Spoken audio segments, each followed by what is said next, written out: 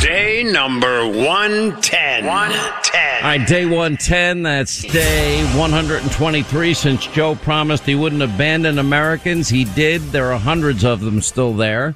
Military families are still there. Thousands of green card holders trapped behind enemy lines. Our Afghan allies now being, killed in the streets in broad daylight. Women and girls have lost all their rights now in the new Islamic Emirates of Afghanistan. And now we have another terrorist training ground area, which will come back to haunt us when I cannot predict, just like open borders. Anyway, glad you're with us. A lot of ground to cover. Dr. Oz on the program today. He's announced he's running for the nomination to be the Republican Senate candidate in less than a year in the great state of Pennsylvania. We'll check in with him. Is Mitch McConnell and his Republican buddies in the Senate going to help Schumer on the debt ceiling this time again? Lindsey Graham did not support it the last time. He'll give us an update on what's going on there with that. Also, the economy. Actually, Lindsey Graham did a good job. He's the ranking member of the Budget Committee, and rightly has pointed out that he has got the CBO to score Build Back Better New Green Deal socialism exactly the way it should be scored. In other words, they're using accounting gimmicks, as they often do. By the way, this is a trick of government all the time. You always are promised, for example, border security, and as part of it, you're going to have amnesty. Immediately you get the amnesty and you never get the border security. This is pre-Trump. Same thing with, we're going to have massive spending reductions. But you always get the tax increase. You never get the spending reduction. In this case, they're using accounting gimmicks. In other words, as if these new rights that they want to bestow in their Marxism, socialism, redistributionism, New Green Deal socialism, Marxism, whatever you want to call it, statism. And then you think these laws are going to sunset out? No. When you get to the real cost of what this means to the American economy, the cost is staggering. Penn, Wharton, one of the best business schools, probably the best business school in the country. They did a budget model, and they're not playing games like they do in Congress. Anyway, and the Committee for Responsible Federal Budget, and now the CBO is going to do it this way as well. But in the Penn Wharton case and the Committee for Responsible Federal Budget case, they each concluded when you score this bill out 10 years, it doesn't cost $1.75 trillion. It's not going to cost you zero. It's going to cost anywhere between $4.3 and $4.8 trillion. Now, maybe that'll be ammunition that Joe Manchin can use to tell his party to pound sand. We can't afford it, because he keeps saying he cares about the budget, and he keeps saying that they're going too fast. The whole bill is a fraud. Committee for Responsible Federal Budget says it's $4.8 trillion. Well, it's not that's the 1.75. That's not even the 3.5, which is what they wanted. Anyway, we'll have a lot more on this. And then, and Biden and his whole economic team of idiots, he's got the dumbest people around him, out there saying that this is going to help stop inflation and it's going to lower energy costs. No, it's not. Just the opposite is going to occur. And if you think it's bad now in terms of supply chain, a 31-year high with inflation, gas prices up about $1.50 a gallon, 20, 25, 30 bucks more you pay to fill up your tank. And then, of course, heat your homes. It's going to cost anywhere between $500 and $1,000. I have a fireplace in my house. I had the wood guy drop off some wood recently. And he says, you have no idea. I can't keep up, because so many people now anticipating and seeing the higher cost of heating their homes, they're deciding to now that wood is cheaper. And they're getting cords of wood delivered to their house, like I did. I just like it because I like a fire. No, I'm not a pyromaniac. Anyway, and then Biden's ridiculous comments, likening the holiday supply shortage to Christmas toy fads, as he brings up here. I'm listening to him. I'm like, is there anything else you're going to tell us that makes us feel better? Comparing it to the Cabbage Patch Kids or the Beanie Babies. That's not what the problem is, Joe. And then, by the way, in one California city, rising prices overshadow the economy strength. And this is a huge problem. That's Santa Clarita, California. You know, as the economy picks up momentum. Anyway, inflation fears washing over the divided city in Los Angeles. Spending is strong, but they're acknowledging everybody's being more financially secure because of what's going on with the economy. Now, the Fed chair, Jerome Powell, has said that, you know, tapering timeline won't disrupt the markets. But, you know, ostensibly, even he said, stop saying it's transitory inflation. It's not. It's real. You know, Biden saying that's not what's happening about when we see the media coverage of empty store shelves.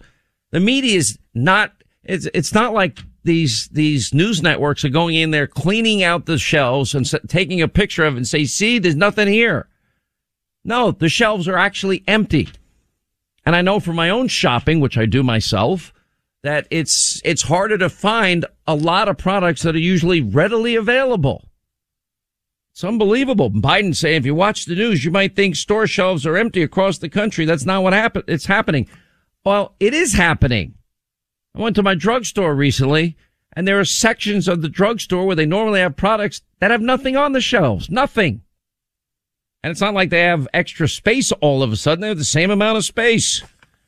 Biden calling inflation a worldwide challenge. No, it's a challenge of his making, in large part because of his idiotic, imbecilic energy policies. You know, now his answer is to lash out again at the gas and oil industry and charge them more. Well, what do you think they're going to do with the increase that in license fees, et cetera? It's going to cost them more to produce a barrel of oil. You are making them less competitive. How many more times does OPEC have to say no before you finally get it? They're not going to increase production. Why? Because they want oil at high prices because it's more money in their pocket. Just like begging Russia the way you have been begging them. It's humiliating. You know, giving Vladimir Putin a waiver while simultaneously firing Americans that work in the energy sector. You just can't make any of this up. It's a disaster. Every single one of these problems is preventable, and every one of them is an unmitigated disaster. And the people that are getting crushed the hardest are poor and middle class Americans. They deserve better than this. You know, maybe for some of you out there that never liked Donald Trump's style, guess what? We'd still be energy independent and a net exporter of energy. You know, it's funny. I misspoke last night on TV, and I gave the wrong date when we achieved energy independence. I said, you know, at the start of COVID or something, I don't know, made some mistake. But when Donald Trump left office and the months leading up to him leaving, he wasn't importing any oil from Saudi Arabia. So I said it wrong. So I will correct the record. There you go. You know, I love these people over at Fake News CNN. The thing is they're more obsessed with why don't they work on their own problems, like their crappy ratings? Maybe that would help them. Instead of trying, you know, I guess they figure if they put up my face on Fake News CNN, maybe they'll get more eyeballs because people think they're watching Fox. I don't know. But the programming is just awful. Then you got flip-flop Fauci. This was a great moment yesterday when Jen Psaki brought along her special guest, the ever so wrong, so often lying, flip-flopping Anthony Fauci, who should have been fired a long time ago. The great and powerful Oz Fauci was actually questioned about why the requirement to test foreign visitors for COVID wasn't being applied at the southern border. This is Fauci's answer. It's okay that they're not being tested because that's a different issue. I'm like, what? What's the point of checking anybody then? Well, we're going to check these people, but not these people. The new regulation, if you want to call it that, says Fauci, is that everybody and anybody who's coming into the country needs to get tested within 24 hours of getting on the plane to come here. What about the people that don't take a plane? What about the people that just walk across the border with the assistance of Joe Biden's administration? Anyway, the reporter says, what about people that don't take a plane? And these border crosses are coming in huge numbers. We're going to reach like a 30-year record high. Fauci, you know, that's a different issue. We still have Title 42, with regard to protection at the border. So there are protections at the border, and you don't have the capability, as you know, of somebody getting on a plane, getting checked, looking at a passport. We don't have that there. Well, apparently we have them in overcrowded cages, Mr. Fauci. If you just open your eyes and pull your head out of, your latest press conference for 5 seconds and learn something. And I wonder when Fauci hasn't been on the front lines of COVID, hasn't even been close. I'll tell you what's going to happen. Now, you heard Governor DeSantis in the lead into the show today. He's not going to allow all these mandates to be applied down in Florida. And, Omicron is spreading. Well, the people that are observing Omicron in South Africa, the top medical professionals, if we're following the science, what they are reporting as of now is that it might be more contagious, but the symptoms are more mild. That's what they're saying. If it stays that way. On Tuesday, the WHO, which, by the way, we shouldn't give a penny to, said Omicron cases so far have been mild. They're saying the same thing. There's no evidence vaccines won't be effective against serious illness from the new strain. But again, this is only, let's follow the science, but only when the science is convenient to whatever the political argument is at the time. Because if we're following the science, the CDC, last time I checked, was about 162 kids between 5 and 11 had died from COVID at about at the same rate of kids that die from the flu. I don't want any kid to die. But it's again, the one thing that held true throughout all of this, the people most vulnerable to this virus are people overweight, older people, pre-existing conditions, comorbidities, or compromised immune systems. That's it. In Israel, officials say a Pfizer booster provides 90% protection against severe illnesses from Omicron, but they also have another study of nearly 800,000 people as it relates to the Delta variant that shows that having natural immunity was 27 times more effective in battling Delta, especially because Delta had breakthrough cases. People that, in other words, had been fully vaccinated were getting COVID-19 positive tests back.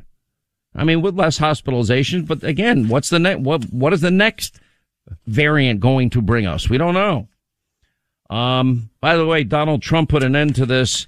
And by the way, if you actually read the book and you read what Mark Meadows said, Mark Meadows did rightly point out, apparently I did not know this at the time, that, the media is saying that Trump deliberately put Joe Biden's life in danger. No, all right, he got a positive test 3 days before his debate with Biden. So to make sure it was accurate, Trump took a second COVID test. By the way, they do have something called false positives. I know people that have had false positives. Anyway, his second test came back negative. So in all these reports, you're hearing a claim that Trump tested positive before he debated Biden, and the mob and the media. This is outrageous. Trump tested positive for COVID a few days before the debate. Well, they're forgetting that he got tested again and he showed up negative. Good grief. The Guardian reporting that the new book by Mark Meadows reveals Trump did in fact test positive for COVID-19, but then tested negative. The story, Trump said in a statement, story of me having COVID prior to or during the first debate is fake news. In fact, the test revealed I did not have COVID prior to the debate. Then you got these idiots on MSDNC, John Heilemann. Republicans trashed Fauci because they don't want COVID to go away.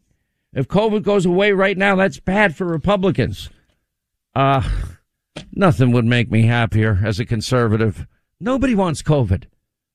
I don't want anyone that hates my guts to get COVID. I want everybody to live. Even if they're going to spend every hour, every second, minute of every day trying to get me fired, I'd be happy if you're alive attacking me.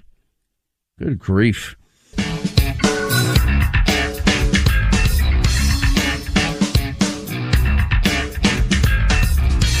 Amazing. This goes back to Republicans are racist, sexist, homophobic, xenophobic, Islamophobic, transphobic. They want dirty air and water and they kill grandma and grandpa. This idiot Heilemann. Republicans trash Fauci because they don't want COVID to go away. Does anybody know anybody that doesn't want COVID to get out of the way so we can live our lives normally again and not have to worry about this thing? Jen Psaki on Biden's promise to shut down the virus. We need the American people to do more. Well, what do you want the American people to do? You're the ones that inherited the 3 vaccines and monoclonal antibodies. You're the ones out there with the mixed messaging, the confusing mixed messaging that changes every other day. You want to know where vaccine hesitancy came from? From them being wrong, from Fauci being wrong. You know, Joe Biden, fully vaccinated, outdoors, socially distant, mask on. Okay, then goes inside with old people, 96, 93, former President Carter and his wife. And they take their mask off, and they're right on top of the Carters, and they're taking pictures. Does that make sense? No, it's the opposite. Masks don't work, Dr. Fauci said. Of course they don't work. People are sick of it. We'll continue. All right, 25 now to the top of the hour. I waited till today, even though arguments were held at the Supreme Court yesterday as it relates to upholding Mississippi's abortion law. The court heard nearly 2 hours of arguments in this legal battle. It deals with Mississippi law that prohibits abortions after 15 weeks of pregnancy, which directly conflicts with its past decisions on abortion. Obviously, it brings up the issue of the 1973 viewed as a landmark decision, Roe v. Wade, reaffirmed by 1992's Planned Parenthood versus Casey case. And the High Court says states cannot ban abortion before fetal viability, and the point at which the fetus can survive outside of the womb, which is now considered, or was considered at the time, between 22 and 24 weeks of pregnancy here. You know, one of the legal arguments constitutionally is that the court in 73 created a right that was not granted in the Constitution. But anyway, the court had held a pretty fascinating discussion on all of this. So in other words, what's interesting about this is how it will play out. The anticipation is that Roe and Casey may be overturned.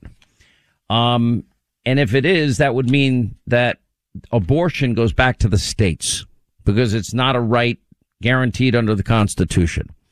What Democrats would then do with that, Republicans want to get inside of your womb and your uterus and, you know, all sorts of crazy accusations. No, it would be the states, and most states have laws permitting abortion.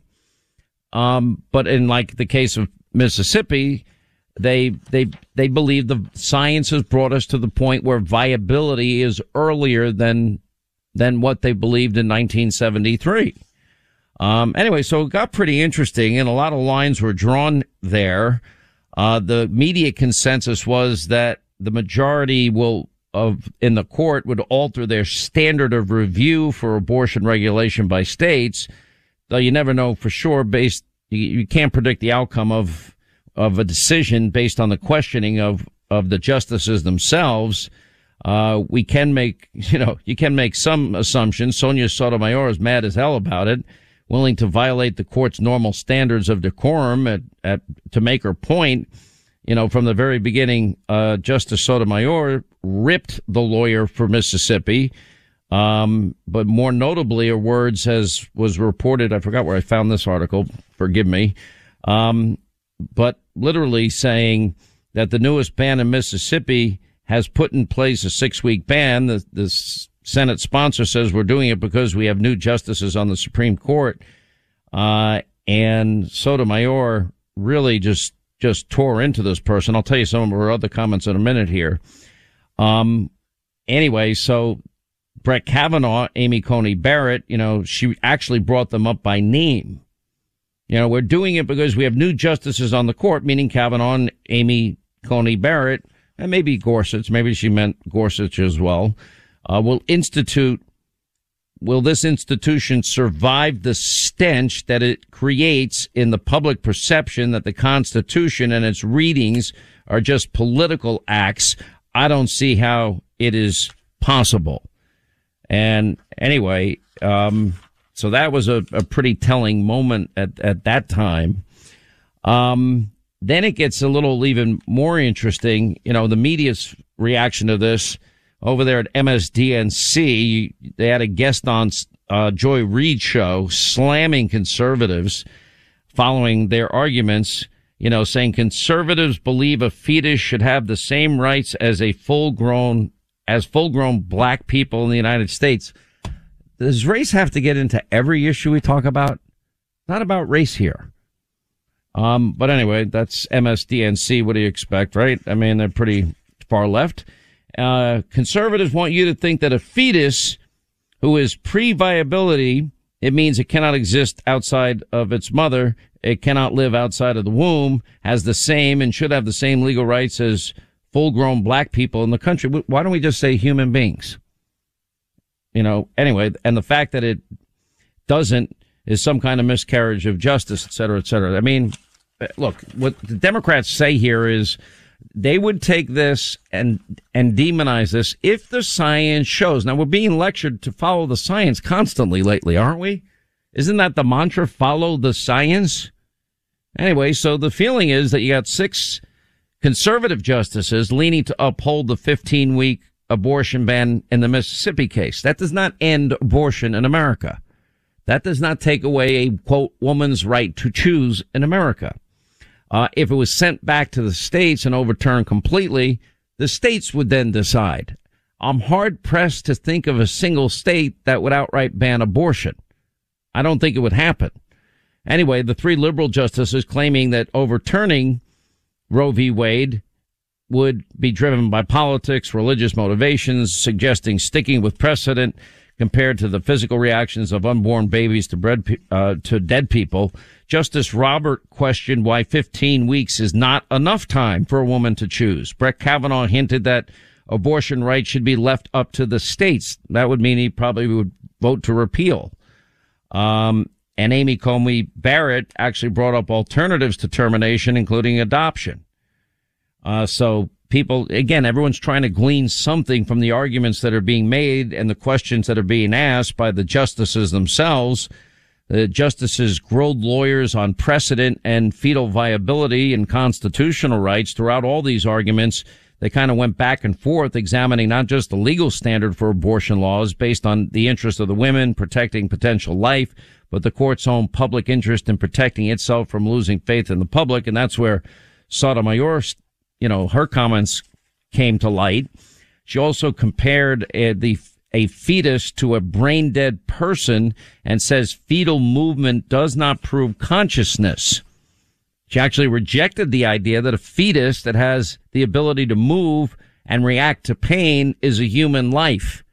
Well, if it's growing inside of a woman and it reacts to pain, that would be a sign of life in that case, knowing that that's a child inside of that woman.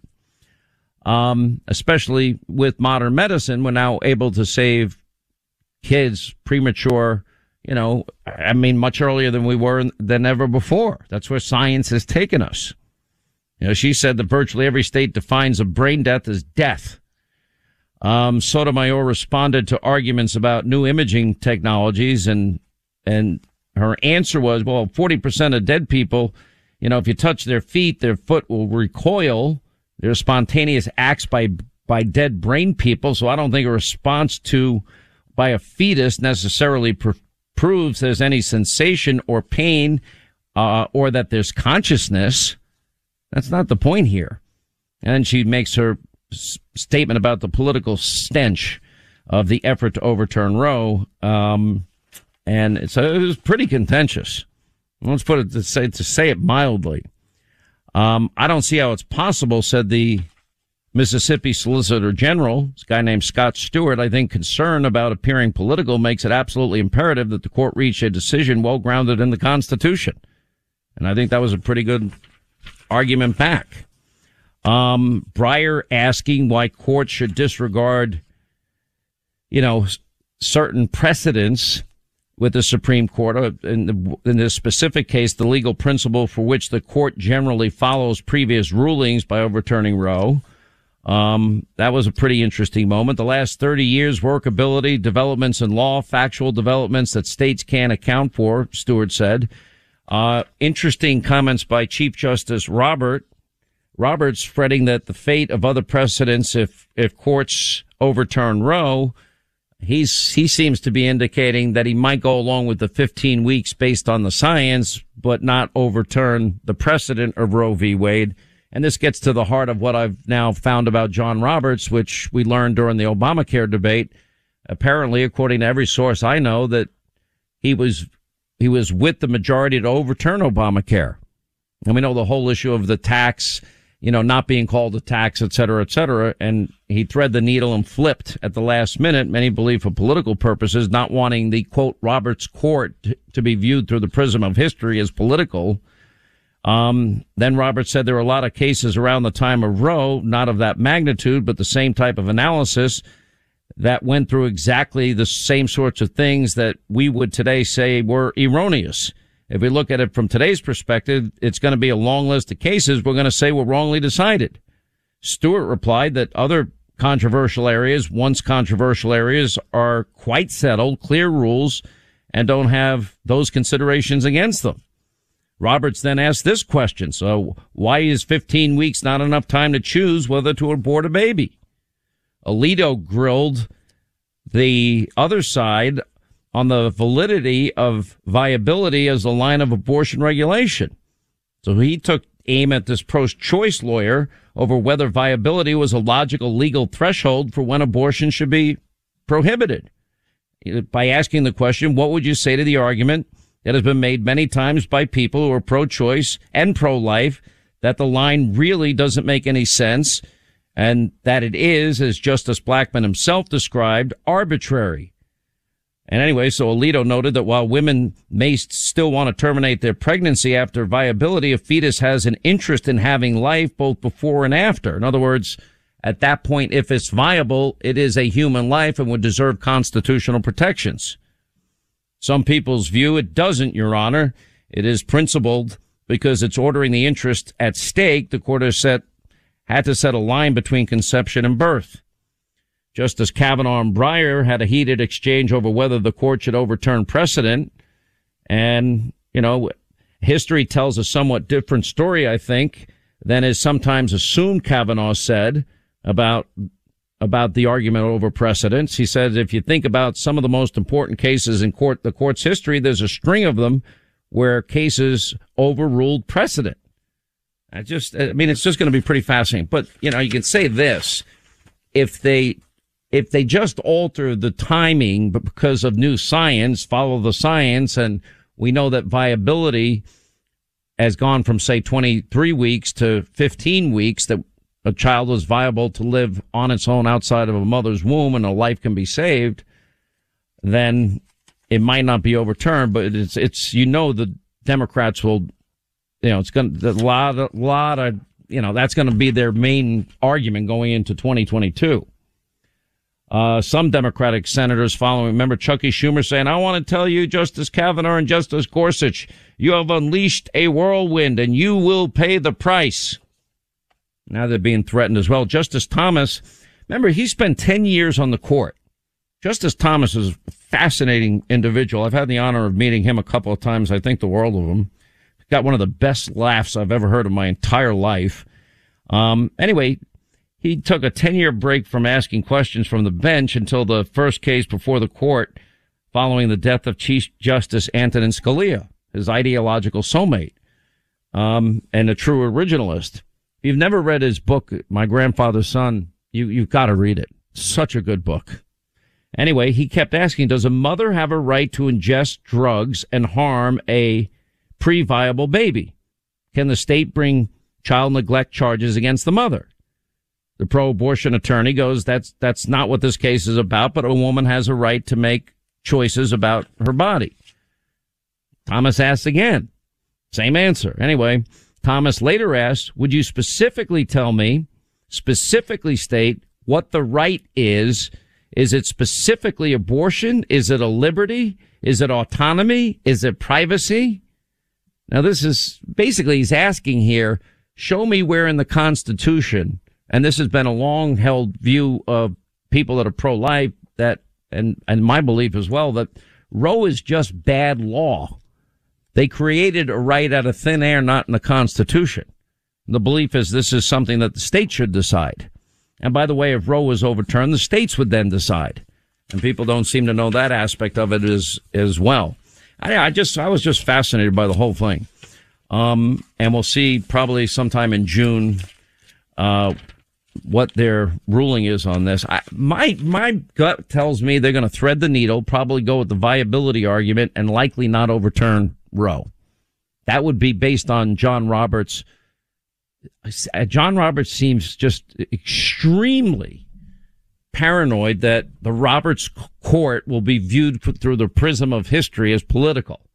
And to accomplish that, he's being political, like on the Obamacare decision. But we'll see over time. Dr. Oz joins us next. He announced he's running to get the Republican nomination to run for Senate in Pennsylvania. Lindsey Graham will join us to tell us whether or not Republicans cave and assist the Democrats with raising the debt ceiling. Joe Biden, according to Trafalgar, at a 36% approval rating, the latest disastrous poll for him. Human Rights Watch puts out the Taliban has now executed or disappeared more than 100 U.S. Afghan allies. They're lying. We have evidence, by the way. Jussie Smollett, in fact, created an entire fraud and faked the attack against him. Trial's not going well in his case. And that and more in your calls, 800-941-SEAN.